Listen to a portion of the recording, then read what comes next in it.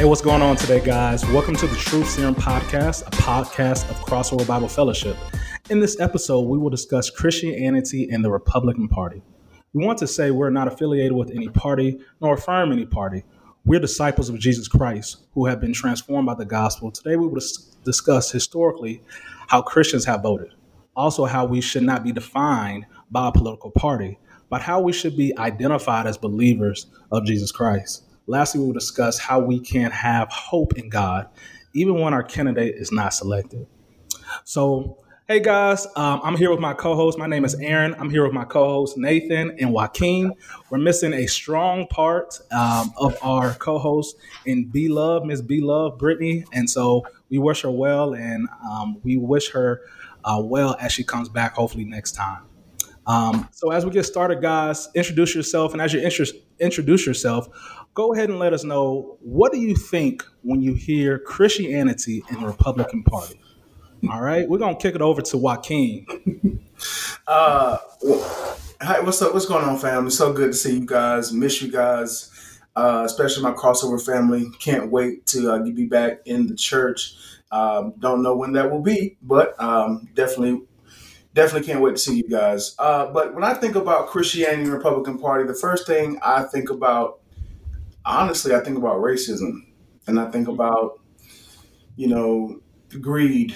I think about, the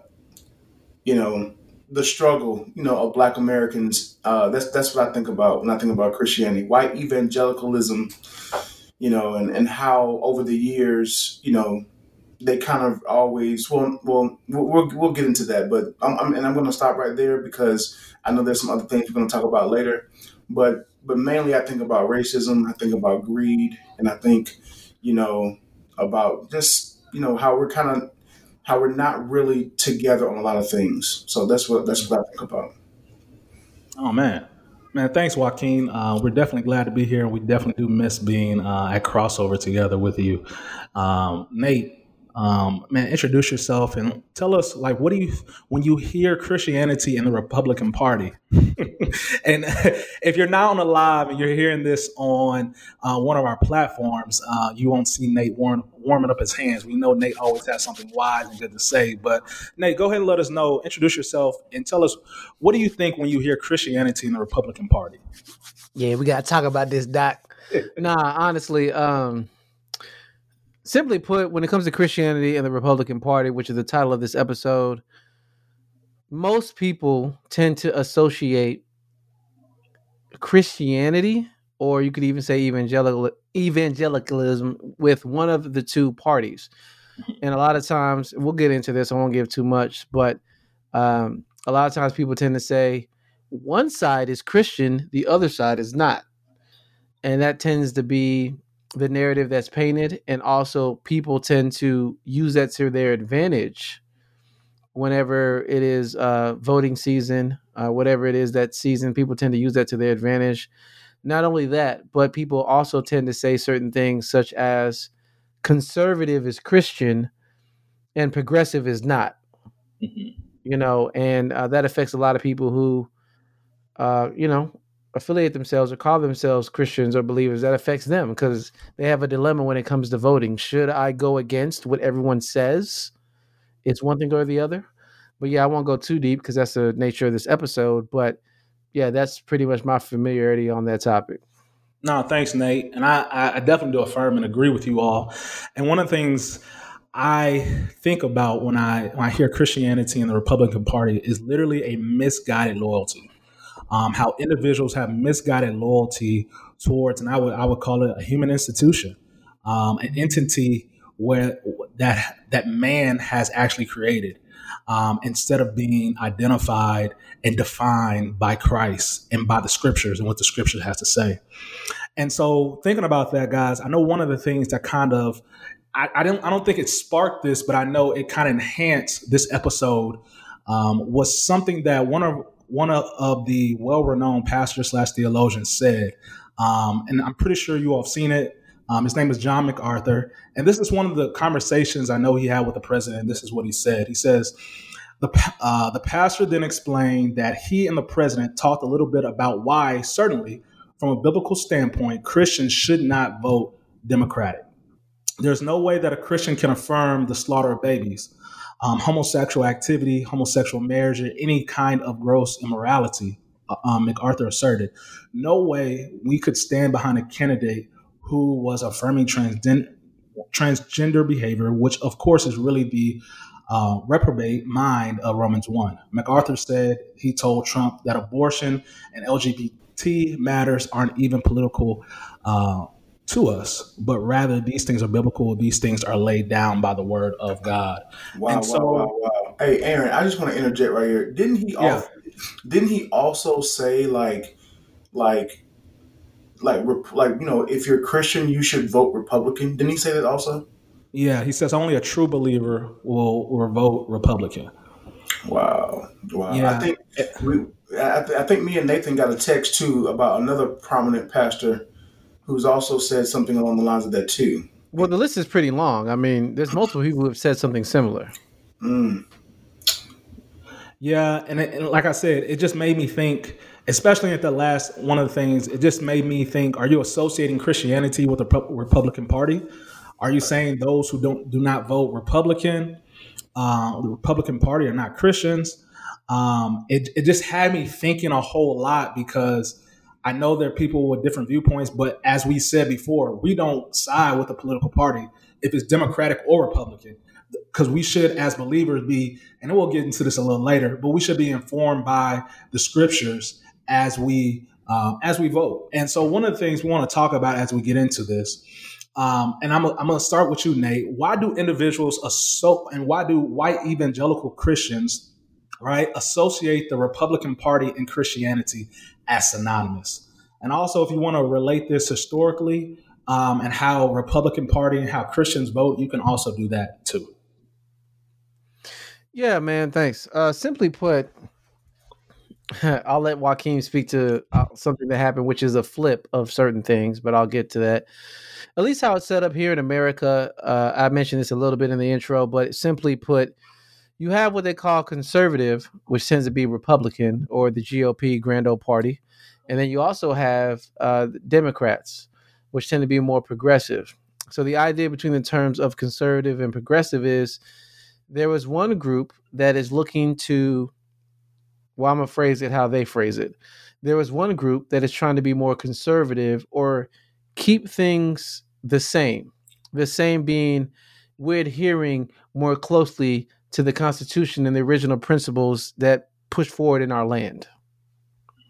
And then you have the other side, which most people associate progressive, which is we understand the laws and the rules and the laws of the land. However, as society progresses, we're going to progress the laws to match whatever society is progressing to. So that's like the overall thing and the overall thought per se. That being said, because Christianity at large is, based on the Bible, and the Bible has laws, and the Bible has guidelines, and the Bible, in a sense, has certain institutions and things that are put in place to govern our lives. People would say, oh, the word of God is the same yesterday, today, and forever. That being said, is the word of God really changing? Well, no, it's really not. Therefore, perhaps the word of God is more closely aligned with those who are conservative or those who are not trying to change things that much. That is kind of like the thought line people have, and that has, in a sense, kind of traveled throughout history. Mm-hmm. The reality of that is, I will say this much. Even though some of those terms like progressive and conservative tend to be associated with certain parties, that's not necessarily the case, because you can be a Republican, but your thoughts and how you execute your interpretation of how things should flow can be very progressive. And same thing, you can be a Democrat, and meaning that, okay, you do believe certain things should progress, but ultimately you can be conservative. You can say, I'm Democratic, I'm a Democratic nominee, or I'm running for the Democratic Party, I'm associated with the Democratic Party. However, I am more conservative in my views as it relates to certain things, right? And what some people don't, and we'll talk about this, what some people don't reconcile is people forget that people's party affiliation is not necessarily their view on whether or not they're conservative or progressive. So I'll say it like this. People's party affiliation is not necessarily their interpretation of how things should go. Mm. Interpretation would be conservative or progressive. So those are not always the same. You can easily have a candidate who is one thing and they executed in another. But, we'll get into this more, but I'll say this much. What people also forget is just because a candidate or somebody in a certain position is a Republican or Democrat, that doesn't mean that's their agenda. Mm-hmm. I think people forget that people have an agenda or a certain set of plans that they want to do, or as certain political parties have said, hey, people who donate to my campaign, I'm kind of obligated to do what they ask me. Not that they're buying my decision, but if somebody dropped, $50 million on my campaign, I kind of have to honor that a little bit, so, and then, candidates have said that, right? So people forget that people have an agenda, and some people will look one way on the outside just to get in a position, but their ideology is completely different. So they do things to get in a position, then they do whatever. So don't be swayed by Republicans or Democrats being conservative or progressive, because that's different, right? Interpretations don't always match party affiliation. And I'll just leave it at that for now till we circle back around to that. In terms of the history, I'll let Joaquin speak to that, or you, Aaron, if you don't want to speak to that. Yeah, thanks, Nate. Nate just gave us a PhD lesson on government and economics and everything else. But no, don't say that, because then somebody's gonna be like, "What is Nathan's credentials? Let's look at his credentials." Right. Engineering, that has nothing to do with political science. Well, I got an A in my class, political science class. So I never took poli-sci, but yeah. See, Joaquin's not even qualified to speak on this episode. Hey. Anyways, no, I think one of the things when we see Christianity in the Republican Party, we see, I've heard and talked to and even had thoughts myself of, I think why we see it as synonymous is how they view certain things. For example, the Republican Party views marriage the same way as the scriptures, between a man and a woman. When you talk about abortion, and the Republican Party is definitely pro-life, or some would say pro-birth, but they do affirm that, hey, we should not be killing babies inside of the womb. And so I think sometimes we kind of put a value on different type of sin or in different type of things in the scriptures, and we don't see everything in the scriptures what the scriptures have to say. And so I think that's why sometimes we can see it synonymous. And I think sometimes that's why white evangelicals can see it synonymous, because I can look at 2 or 3 main issues, and those 2 or 3 main issues is how I find my allegiance, or I find my way inside of the political party game in America. So when it comes to the historical part of how Christians have voted, maybe white evangelicals versus black Christians have voted, Joaquin, can you kind of help us out with that? Because we can look even not as far as 2016, and in 2016 there was 81% of white evangelicals who voted Republican.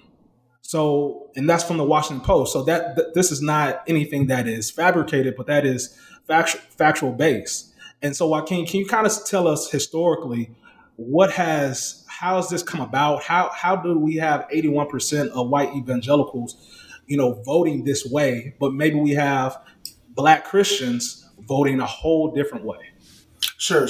So one of the things I want to be able to do also is to be able to answer the question, why do individuals associate Christianity or white evangelicalism with the Republican Party? Why do they seem as synonymous? And I think you can't give a real good answer until you really understand the history that goes behind the Republican Party as well as the Democratic Party, right? So, as Aaron said, 81% of white evangelicals voted Republican. But another fact is also back in 2016, 96% of African Americans voted Democrat. So you have a striking difference between African Americans who are still predominantly Christian, who have voted Democrat, versus the Republicans who voted, versus white evangelicals who voted Republican. So, and I think you have this thing where you have, I think all of us, white evangelicals, including Black Christians, are socially conservative. And what that means is that we both have a value to uphold the scriptures, a value to to value life in the womb. Like we're not down with abortion, we're not down with gay marriage. You know what I mean? Like just like pretty much a lot of the Republicans are. However, when it comes to certain aspects of the Republican Party, some people will convert social conservatism with neoconservatism, which is basically like, more so of a patriotic type, conservatism of preserving the country. So I'm no longer identified by, what the scriptures, by the gospel of Jesus Christ, by him, his death, burial, resurrection. But now I am being identified from a conservatism, from a conservatist level, so to speak. My country is what I'm identified. I'm American before I'm Christian, and so so to kind of get into the history of this, well, a lot of people really don't know. I'm pretty sure this is common knowledge for a lot of people, but Black people originally voted Republican, and so if you go back to the 1800s, when Abraham Lincoln, who was a Republican, he signed the Emancipation Proclamation to abolish slavery, right?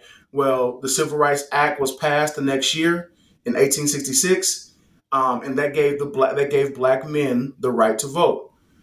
However, during the 1870s, the concern for African Americans basically went away, and they basically started to think about, okay, well, how can the wealthy rich stay more in power, right? Which makes sense because later on in the late 70s, and like I think 1877, Rutherford B. Hayes met in secret with segregationalist Democrats, because white Democrats were based in the South, and Republicans who were supported by Black people who had the right to vote based on the Civil Rights Act that was passed in 1866. They had the right to vote, but Rutherford B. Hayes in 1877, with his Compromise of 1877, ended up getting with white segregationalist Democrats of the South, and basically decided to pull Civil War troops from the South, who those Civil War troops, they're the ones who enforced to make sure that those voting the voting acts and stuff like that, make sure that those things were happening. Since that concern was less for African Americans, and when they pulled those troops from the South, what ended up happening was that basically led to KKK violence, that led to black codes, Jim Crow, Plessy versus Ferguson. It led to separate but equal, all that stuff, whatever. So fast forward to the 1920s, and then 1929 we get the Great Depression.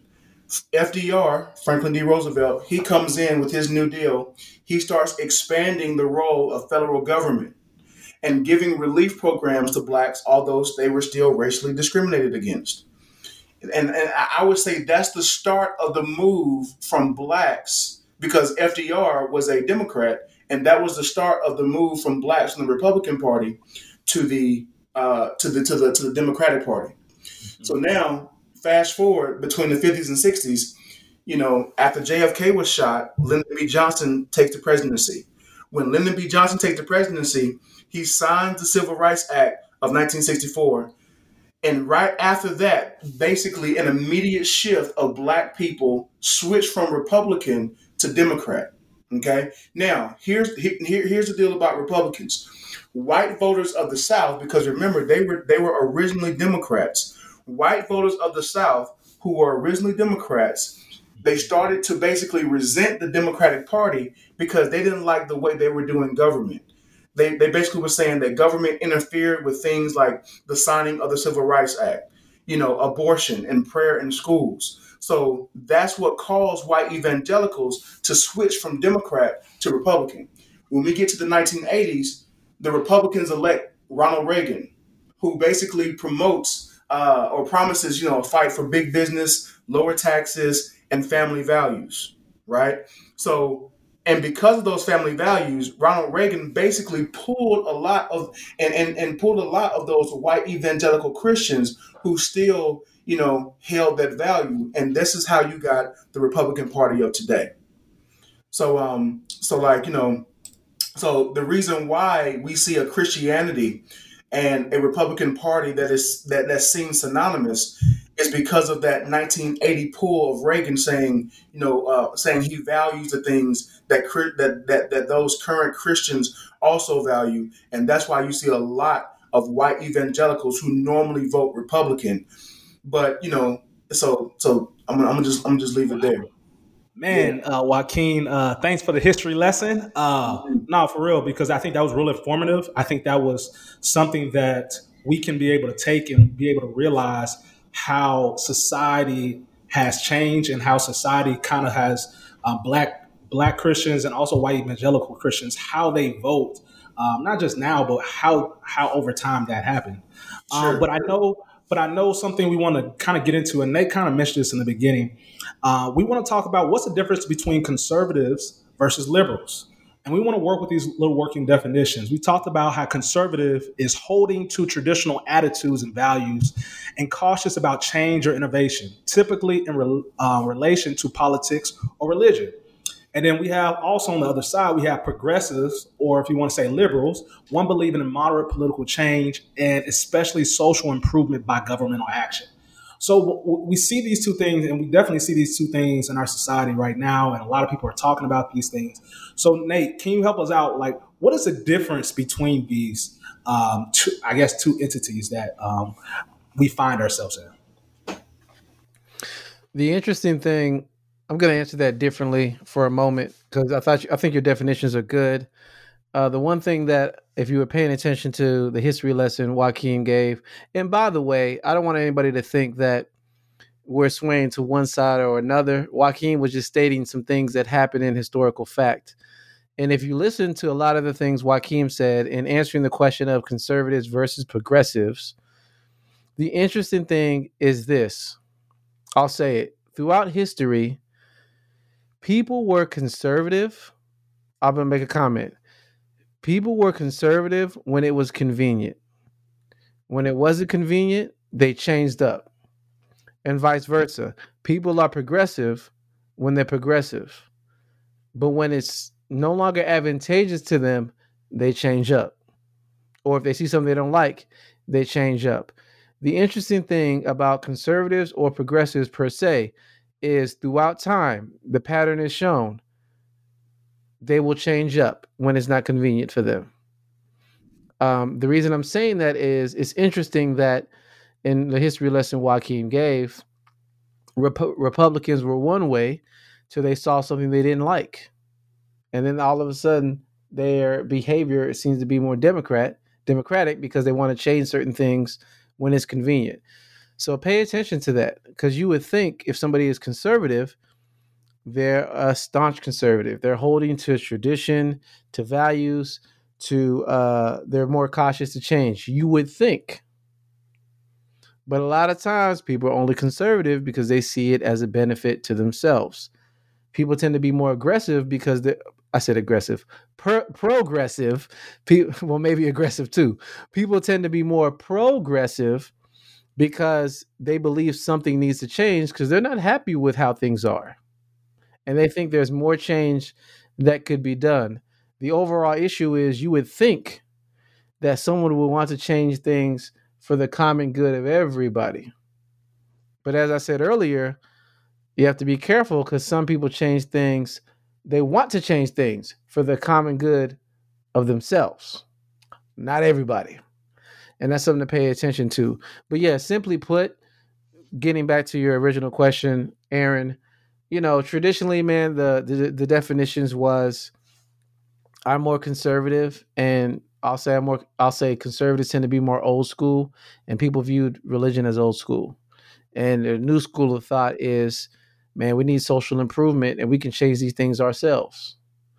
I will make this comment, and I'll be done. I'll say it like this: conservatives could probably truly be called more aligned with religion if they actually practice the religion they say they claimed. Because the interesting thing is, if you were a conservative who actually walked out, let's just say Christianity in this example, if you're a conservative who actually walked out Christianity, people who are progressive wouldn't be yelling for change for something that they thought you would be able to handle. So let me tell you what I mean per se. And we'll get into this in a little more. I don't want to jump the gun.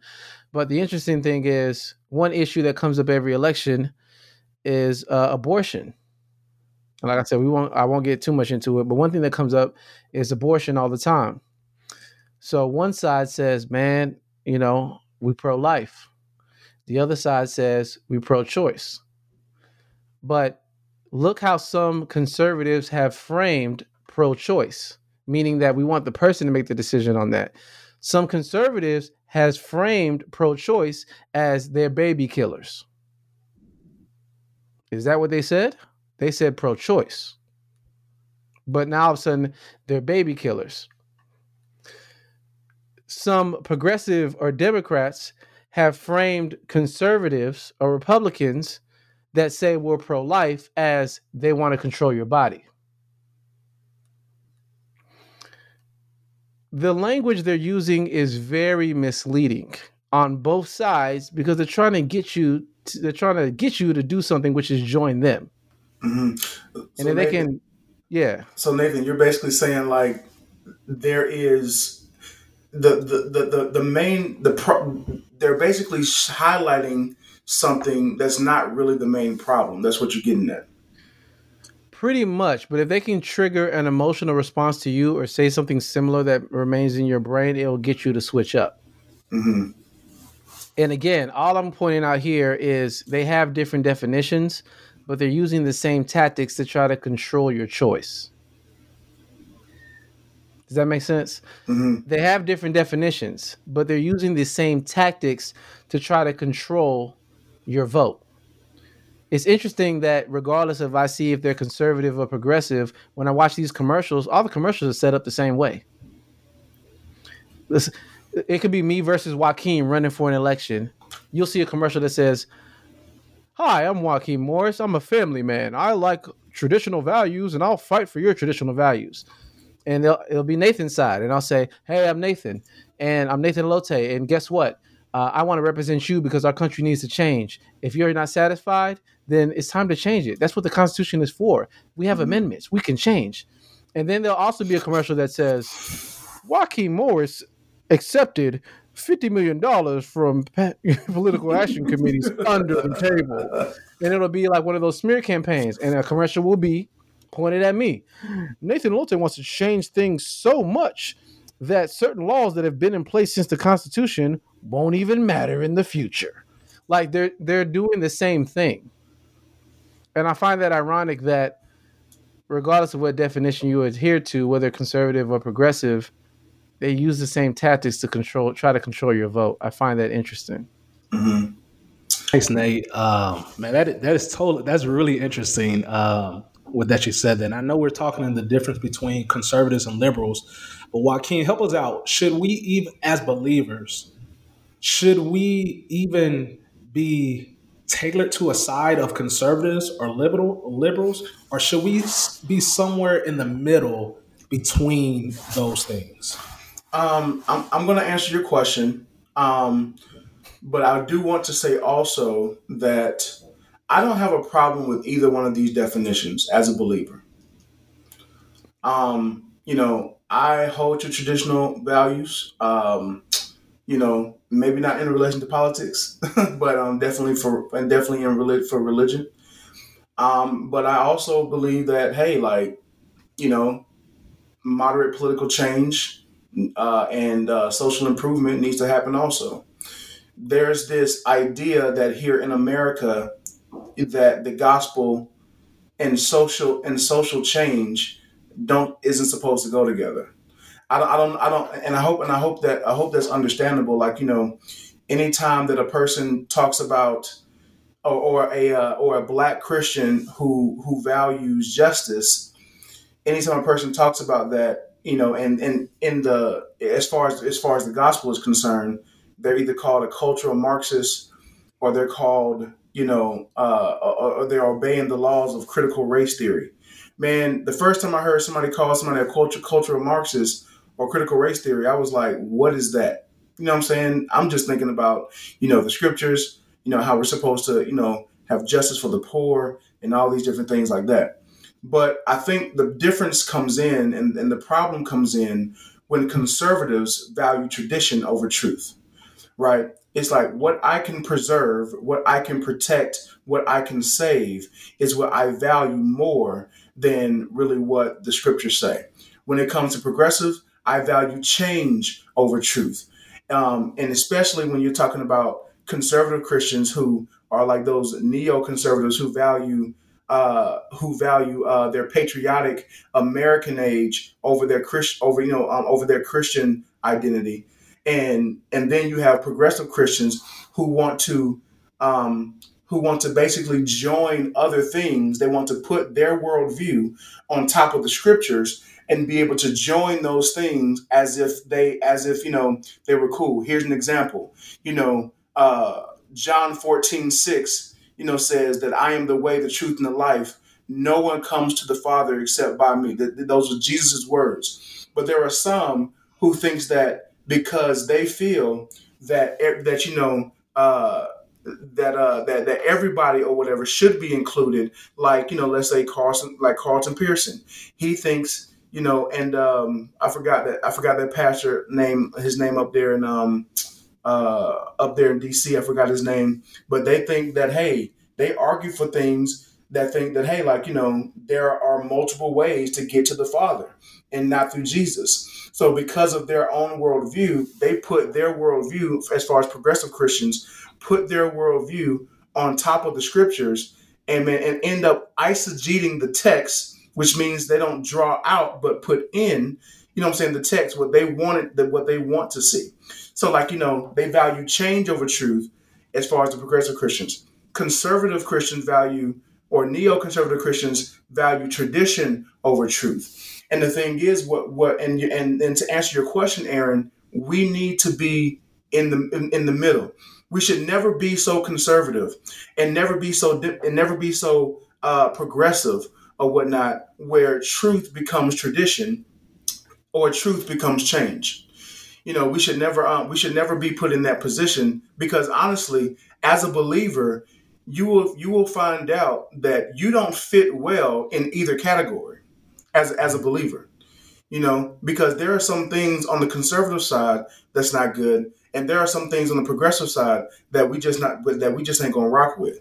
You see what I'm saying? As a believer, so either way, there are some things on both sides that we're not going to rock with, and we just don't fit well in either party as believers. No, thank you, Joaquin. I think and that leads us to kind of where we're going. We and what you said is like, hey, as believers, we can't rock with any because there's fault on both sides. Like, there are things on both sides that don't align to the scriptures.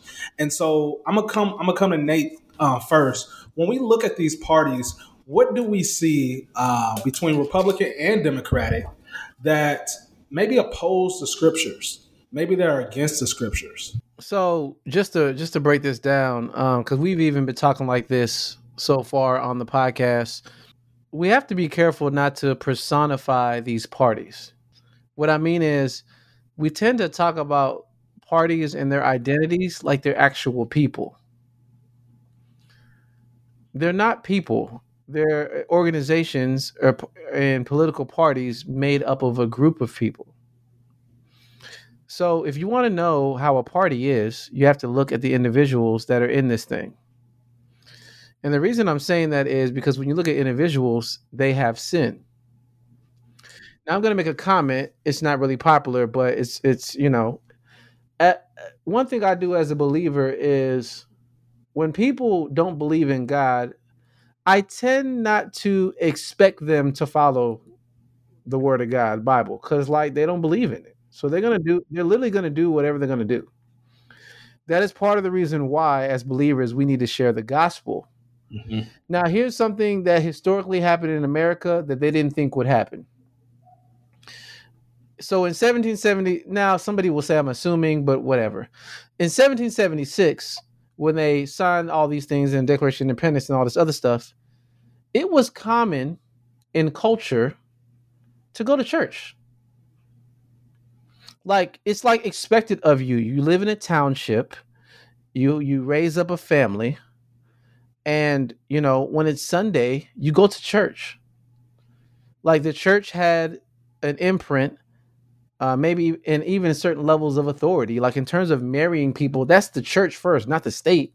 Mhm. So they had a certain level of power, and culture and public kind of respected it a little bit. Now, you fast forward to today, you have people in political positions, they don't go to church at all. They don't believe in anything. So, in a sense, the founding fathers, most of them thought, at least when people in positions, they'll have the moral compass of a church at the very least to kind of guide their decisions. But you have people who are in positions now, they don't have that.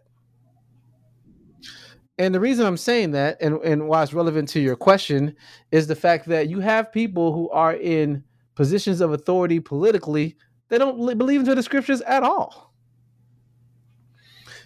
on both sides, which is why you will have people who don't respect the word and will do something way left field. Now, I'm going to pause right here for a second. I'm not saying that back in the day, in the 1700s, it was better. I'm not saying back in the day was the great time and we need to make America great again. I'm not saying that. The reason I'm not saying that is because, y'all, currently what people got a problem with is even though back then you went to church and you would think people it was more common for people to go to church on the regular, and you would think people would have a moral compass, they still had slaves. Mhm. So that's why some people are like, yo, I don't necessarily rock with the traditional party because your strong moral compass didn't even allow you to have the discernment to not have slaves. Now, we're not talking about this at the moment, but I mean, it's pretty clear in the Word of God that what the Bible says about slavery.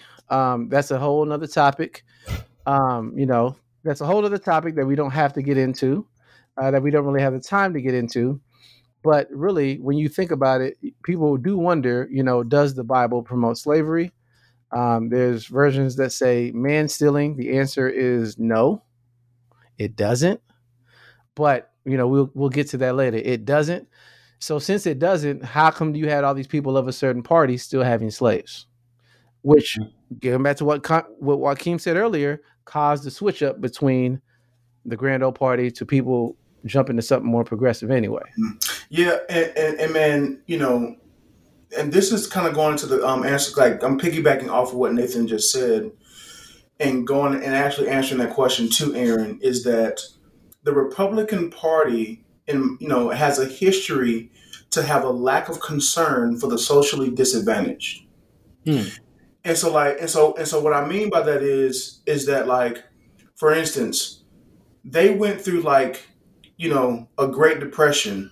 During those times, the Southern Democrats, who are now Republican during the 20s, were basically consistently getting rich, getting rich, getting rich, getting rich. Remember, I told you back in history, they just was like, hey, their care for African Americans in the South, they were more concerned with, how can the wealthy stay in power, that's what they were more concerned with, the Republicans of the North.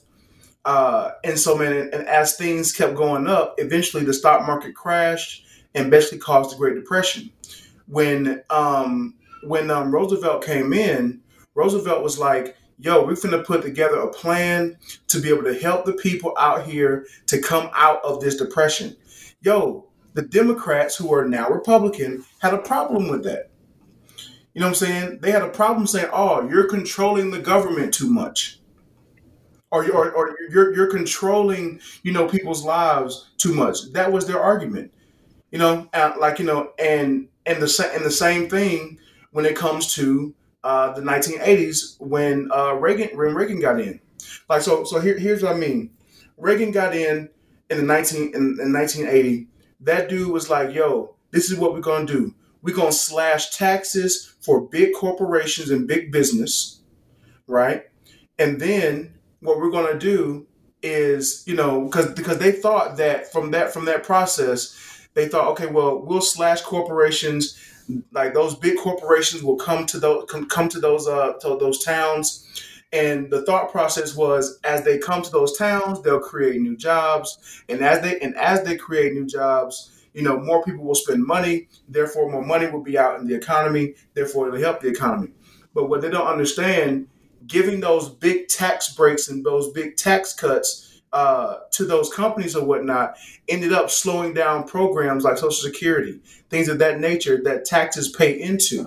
So therefore, the poor ended up being still more depressed and still pooped on. You see what I'm saying? So my whole thing is that, man, here's the point that I'm trying to make, and I'm going to further this from 1980 to current. And I want to say this too. I don't identify as a Democrat, or I don't identify as a Republican. I want you guys to hear me so clear on this. I don't identify with either. So the reason why I'm saying that is because of what I'm about to say. Right now, we have a dude that is not, as president, that does not care or whatever about what he says, how things come out. And it has been racially divisive. You know what I'm saying? And this is the person that you guys chose to put into office as a Republican Party. But you're supposed to be the conservative so-called Christians, that's supposed to do that. Like, hey, Colossians 3:5 talks about, greed, which is idolatry. So the Republican Party has a history of greed. And so but the Republican Party always talk about abortion and LGBTQ, like greed, greed isn't idolatry in the scriptures. Like the Republican Party hasn't done nothing wrong. Like, dude, both of y'all corrupt. You know what I'm saying? Like for me, man, dude, I don't rock with the Democratic Party. I'm not down with LGBTQ. I'm not down with it. Me personally, I'm not down with that agenda. I'm not down with abortion. You see what I'm saying? And this is what I mean about not fitting in either party as a believer. Like, I don't fit perfectly within any party. Do I agree with some of the social issues on the Democratic Party? Absolutely. Do I agree with some of the conservative issues about abortion and LGBT stuff on the Republican side? Yeah. But there's some other things, man, that I can't rock with based on the entire Word of God.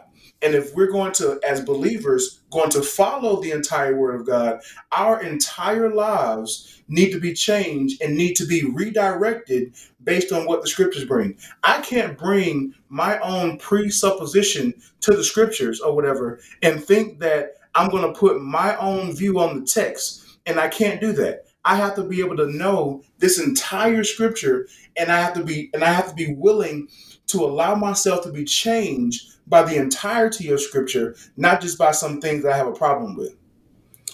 And I think that's what the Republican Party and the Democratic Party. That's why I can't rock with with either one. And we'll get, and I know we're going to get to voting, but we'll talk about voting in a minute. And I think I always think about, like, who's your neighbor, and how Christ tells us, love our neighbor as ourselves. And if we're all image bearers of the Most High God, and we're made in His image based on Genesis 1:26-28, I think we have. We know we have to love one another. We have to have compassion on one another. And I think we also have to communicate and hear one another. I think this is just when we talk about all this, right? And I think sometimes we see, and there's been a lot of things happening in the race, right? There's not a lot of communication. And so now it's like, hey, let's communicate, let's communicate. But even when it comes to the political realm and maybe where we differ or maybe where things are going on, why can't we communicate? Why aren't things and we able to communicate? Is it because maybe we put value on different sin than others? Is it because sometimes we see sin individually versus seeing sin and others see sin systematically? We know sometimes Black individuals and Black Christians, we see sin systematically because of the historical things of slavery. Joaquin already said Black codes. Joaquin already said Jim Crow. Like we have grandfathers and great grandmothers who lived through Jim Crow in the South. And however, we have some, on the other side, we definitely have our white brothers and sisters who see sometimes, and I'm not going to paint a broad stroke because that's not all, but some see it just individually. When we talk about just abortion, when we talk about just LGBTQ, when we talk about these different things, it's individually. However, I would challenge the believer, and I would challenge the white and the Black brother and sister to say, how does God value sin? How does God look at this? Does he put racial injustice ahead of abortion? Does he put LGBTQ over racial injustice? Like how does God value that? Or does God see it all the same? Or does God see it as, hey, that is sin in my eyes, and I'm a righteous and holy God, and I'm asking you to turn from it and submit yourself, and even submit and humble yourself unto the scriptures and be guided by that. And so I think as believers, we definitely have to realize, hey, how do we see this? But our priority and our value cannot be on certain sin, because we recognize maybe God doesn't really see it like that. And I think knowing that, and recognizing that, I think we can look at where does our loyalty stand at as believers. And it doesn't matter what side of the aisle you are on. Like, where does your loyalty stand at the end of the day? Like, at the end of the day, hey, we all have to stand before the judgment seat of Christ, those who are believers.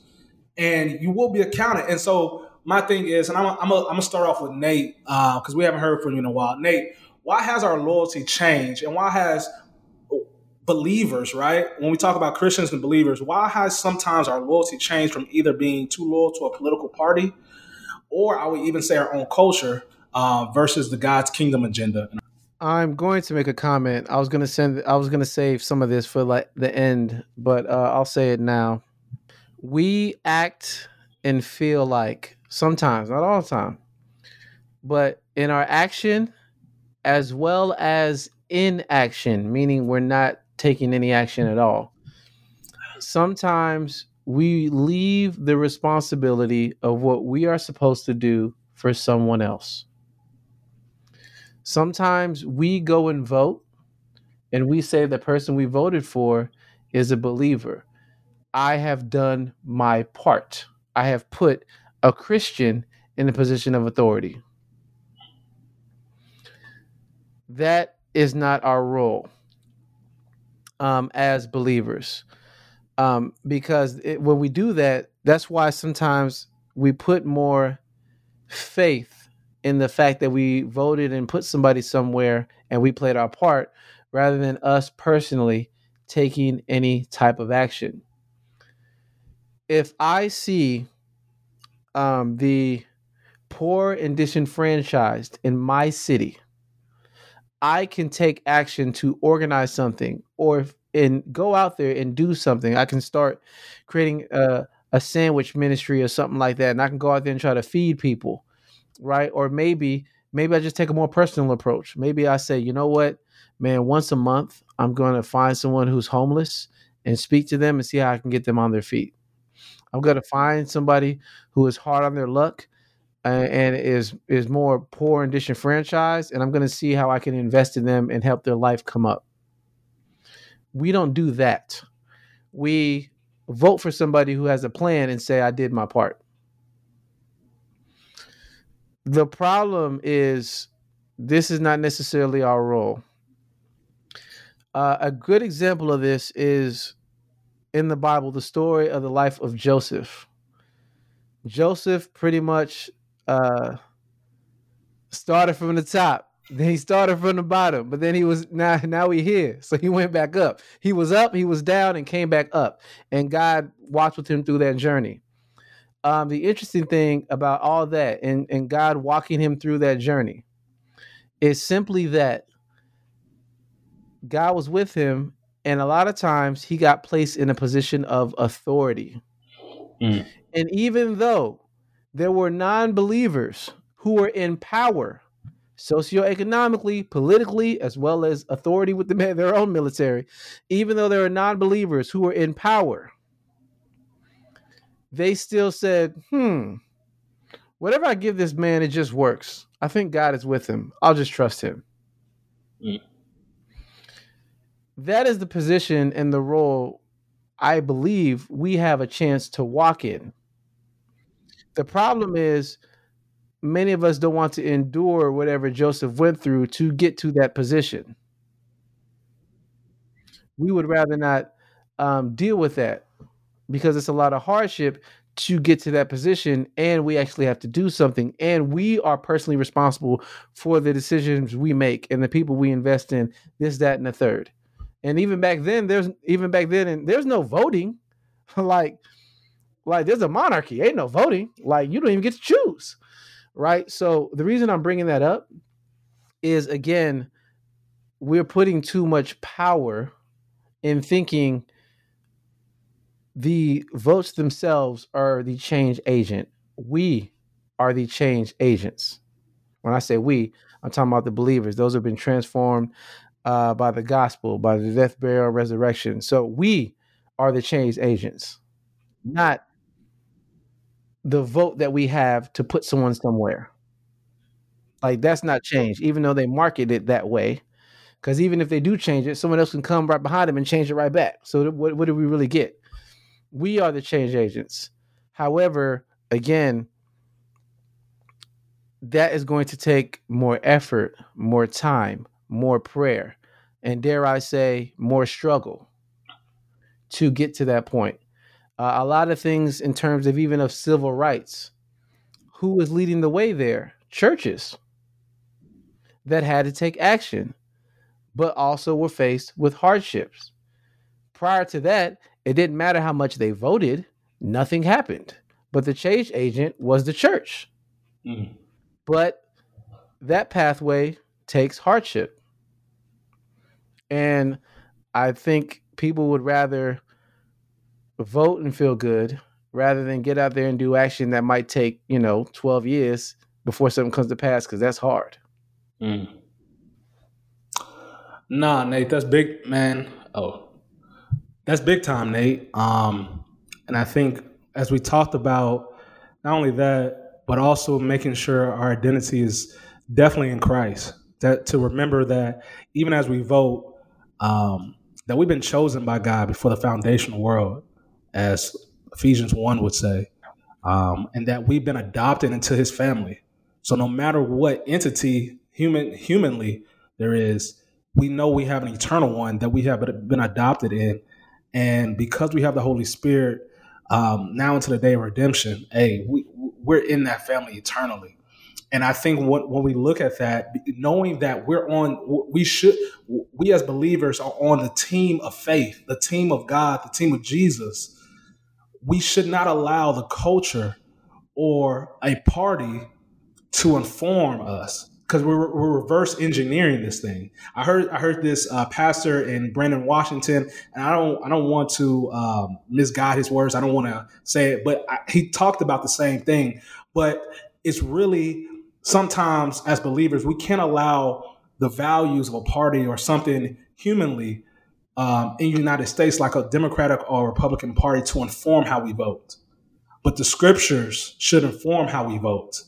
and what it means and how we should vote for a leader. And so, Joaquin, I'm going to kick it over to you. You can talk about voting and also being a kingdom independent. And what does that even mean for the believer? Yeah, so I've been following Tony Evans,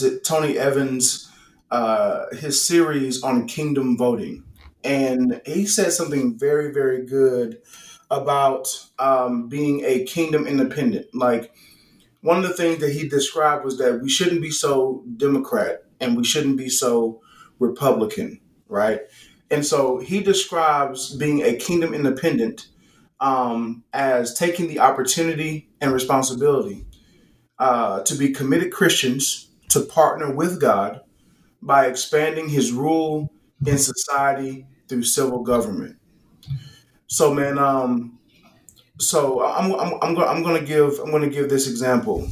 Um, well, let me say this first. We as believers need to make sure that we're not Republican and we're not Democrat. Although we may agree with some policies on both sides, we don't fit in with either one or whatnot. So when you go to the polls, you are exercising your right and giving a voice to the voiceless when you actually go out and vote. Like I was talking to Marshall. He was on Marshall was on with us last season, and man, one of the things that we were talking about Romans 13, 1 through 4. And Romans 13, 1 through 4 talks about how the governing officials, how they are ministers of God and how they've been put in place by God. Now, I know that can be very difficult, especially when, there's a lot of things that maybe Trump or Biden or whatever president has come in and done something that doesn't necessarily stand with the word of God. But one of the things that we have to remember is that when we exercise our right to vote, it's always God's decision who decides who's going to be in office, regardless. Now, remember, we work in partnership with God on that selection.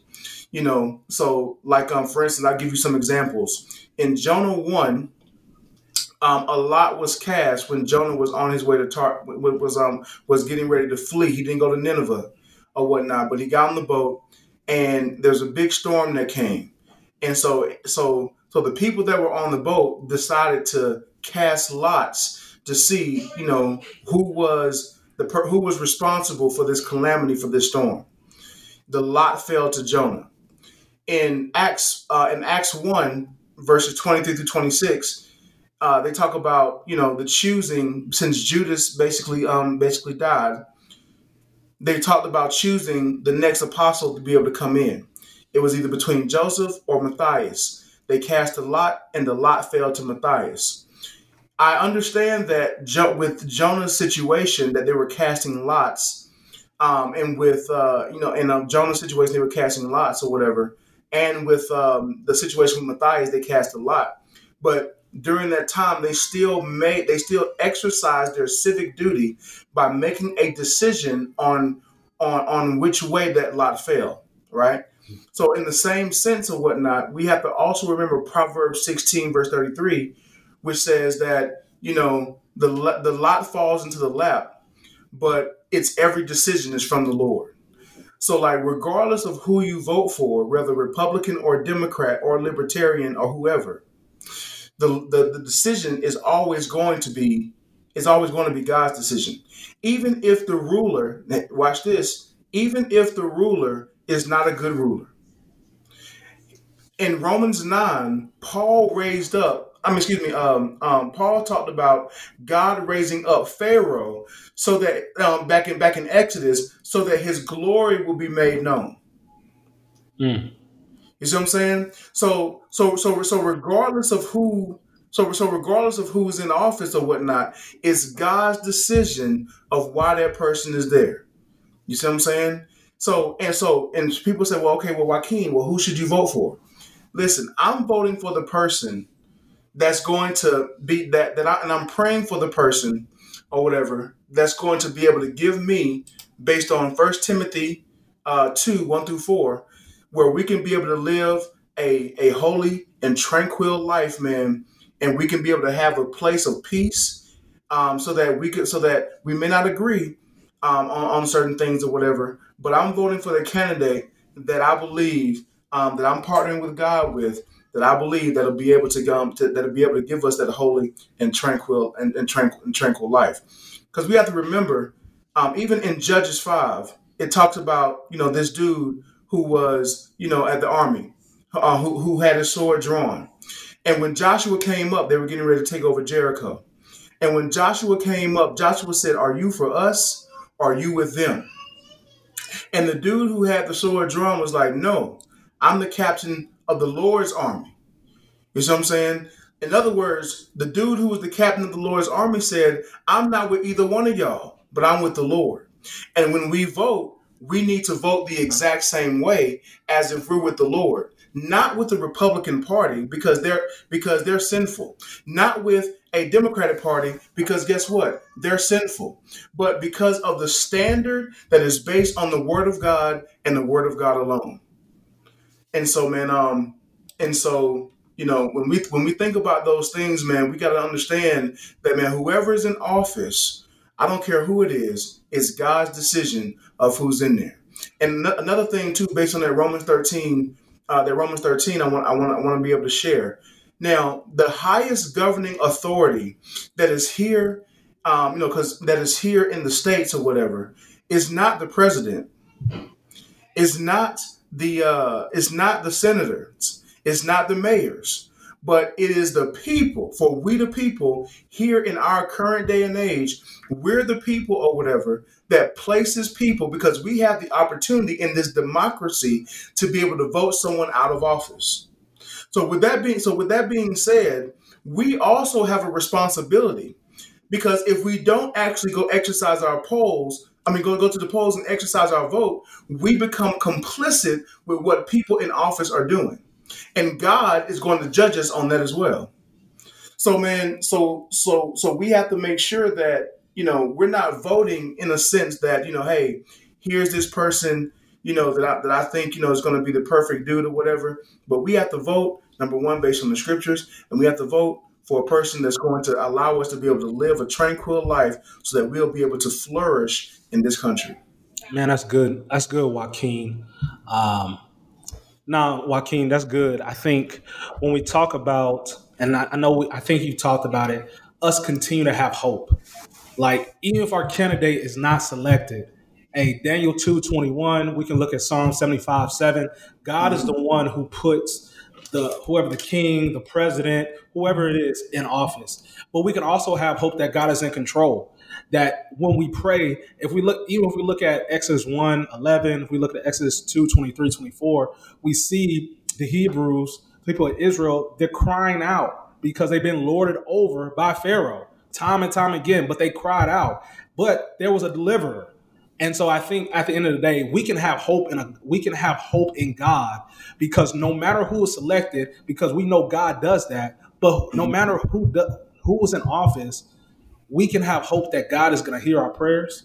We can have hope that we know God is sovereign and literally doing things on the inside that we can't even see ourselves.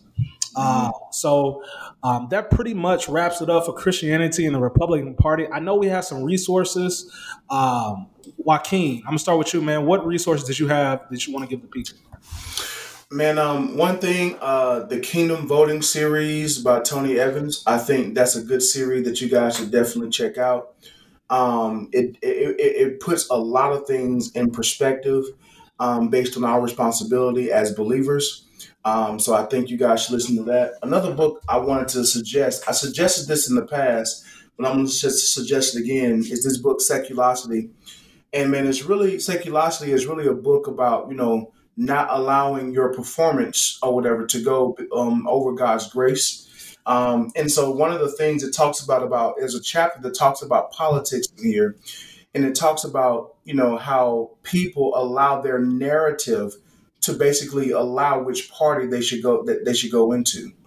And so, man, because we all grow up with different types of narratives, our narrative is that, we have a different thought process of what the 50s look like than what other people, thought the 50s look, than what white people thought the 50s looked like.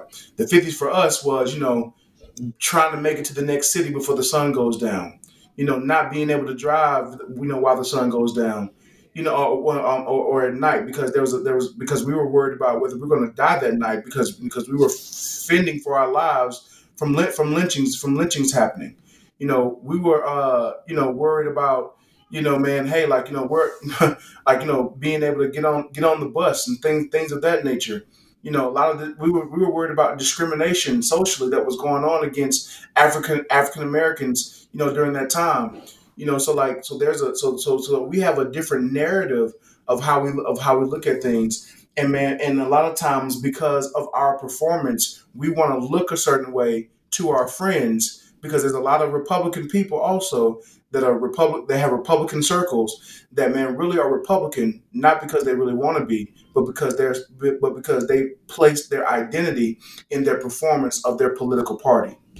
Um, Another book, man, that I think is going to be really, really good, and that talks about the greed of certain things, is The Color of Money. I didn't put it on the deal, but man, I read it by Mercer. I don't know how to pronounce her last name, but it's this book here, and it talks about the racial wealth gap between blacks and whites here in America. I think this will be a really good book for you to read. I started reading it, and man, it's a lot of information in there for you to understand of how, both parties are corrupt in those senses. Also, the Black church and the African American experience. There's a chapter in here on political electoral politics, and I think, man, it talks a lot about the Black church's existence, and how really during those times where, I was talking earlier about the switch between Black voters moving from Republican to Democrat. And man, this book talks about how the Black church preserved a lot of the politics that Black people are engaged in today, because they practice a lot of different politics inside of the church itself. So man, so I think this book will give you some more clarity on politics, as far as when it relates to Black people and the Black church. Man, thanks, Joaquin. I know one of the books I wanted to highlight is Kingdom Voting by Tony Evans. He's doing a series on kingdom voting, but there's also a small book. I don't think it's even 100 pages. And so it's a little thin book, but it's really, really impactful. I know it's been really, really helpful to not only Christians, like all Christians. So go check that out. Another one I would suggest is a message, and I think it was a series by Pastor Blake called God is in Control. So I think this is really good, not only now, but even after the election, because like we said, hey, the candidate that we may want, that you may want, may not get elected. And so I think sometimes we need a refresher and still need that kind of remembrance and encouragement that God is in control, no matter what's going on. Nate, did you have anything? No, to be honest, I think you all hit it on the head in terms of the resources, because we don't want to overload people too much. There's already a lot of things getting thrown at them. But if you didn't hear anything else, at least on my end, I would say this. Look, we've been given a choice. Whether you vote one way or the other is not sin. Whether you vote one way or the other, voting for someone does not necessarily mean approval or endorsement. I'll say it like this. Many of us work for companies. You have no idea what the founder CEO for your company is doing. And some of us are working for companies and making the founder CEO of whatever company we work for a lot of money, and then they giving that money to a certain candidate. Does that mean you're approving of that? No. But anyway, so voting for one or the other doesn't necessarily mean approval per se of everything that they believe. But the one thing that I will say is ultimately, please understand that in the current climate that we're in, ask yourself, who is really following the scriptures? Also ask yourself, are you following the scriptures?